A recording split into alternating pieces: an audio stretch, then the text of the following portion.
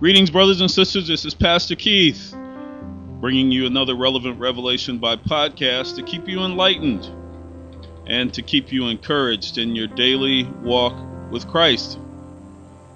This is 2014, and today's podcast is an excerpt from my book, Church on Sunday, Nothing on Monday. Today's podcast is an excerpt from my book, Church on Sunday, Nothing on Monday. You can find it at our publishing site, which is lessonsforlifebooks.com. That's lessonsforlifebooks.com. And of course, you can also find it at all the major retailers online. Today I'm going to read the introduction, just a couple of pages from the introduction for you, give you an idea of what's inside the book. And I'll be reading starting on page 8. On Sunday morning, in many churches all over the world, members flock into the four walls of the sanctuary, settle in their seats, and open their eyes to be entertained, and their ears to hear a sermon. Many of the people in the seats and in the pews are only there for those reasons, to hear songs, get the sermon, and leave. This is what pastors mean when they prompt you not to leave the same way you came. God's Word is designed to feed you, to empower you, and to light a fire within you so that what you hear from the preacher prompts you into being passionate about the message, to the point of wanting to do what it says. Again, God's Word is designed to feed you, to empower you, and to light a fire within you so that what you hear from the preacher prompts you into being passionate about the message, to the point of wanting to do what it says. The Bible says, "Be ye doers of the word and not hearers only." Again, this is page 8 from my book, Church on Sunday, Nothing on Monday. I'm reading part of the introduction. I am reading on page 8. I'm in paragraph 2. The Bible says, "Be ye doers of the word and not hearers only." But it seems that we have raised a generation of hearers who need to keep hearing the message over and over again just to stay fed, rather than getting full and putting that faith into action. But how can you change this weekly ritual? How can you, as a church member, stop limiting yourself to song and sermon and embrace the ministry of Jesus, so that you can come alive with the passion that Jesus walked in daily? How can you? Actually, it's quite simple, and I'm going to teach you how. The responsibility of every Christian is to learn the difference between church and ministry, and why we can't have one without the other. We must do both.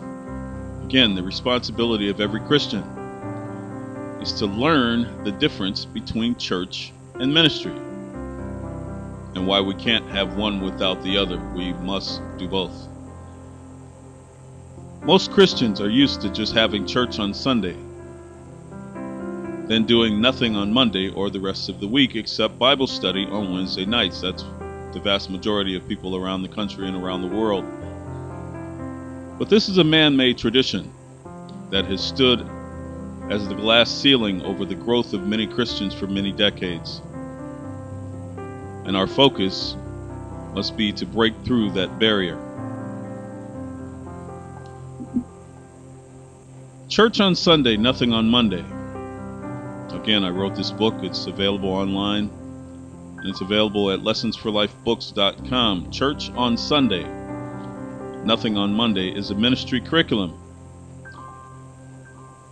Some church leaders have walked away from mission and ministry to embrace membership and money, And this digression has transformed some churches into mega centers full of people with faith but no works. And the ministry of Jesus is in direct opposition to faith without works. Based on Matthew, the book of Matthew, chapter 25, verses 35 and 36. That's the book of Matthew, chapter 25, verses 35 and 36. And the book of James, chapter 2, verses 14 to 26. That's the book of James, chapter 2, verses 14 to 26. This book, Church on Sunday, Nothing on Monday, written by author Keith Hammond. This book can help light your fire, can help ignite your passion, and can help you get out of the tradition and routine that most churches and most Christians are stuck in. There are churches that exist just to have church. Ministry is non-existent. God's word is placed on the heart of the preacher who is supposed to preach it. But if the preacher who receives the message from God does not pass it on to you, then all you're getting is a personal interpretation of the message, which will do nothing more than make you leave hungrier than you came, because you haven't been fed that day. I'll say that again. God's word is placed on the heart of the preacher who is supposed to preach it.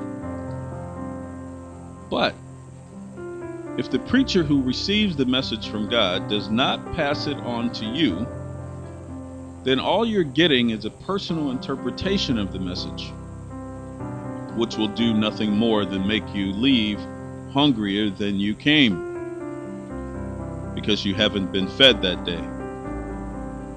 And so you keep coming back week after week, looking to be fed, rather than learning how to take what you've eaten, move beyond the message, and grow up so that you can learn how to feed others. This is pages 8 and 9 of the introduction of my book, titled Church on Sunday, Nothing on Monday.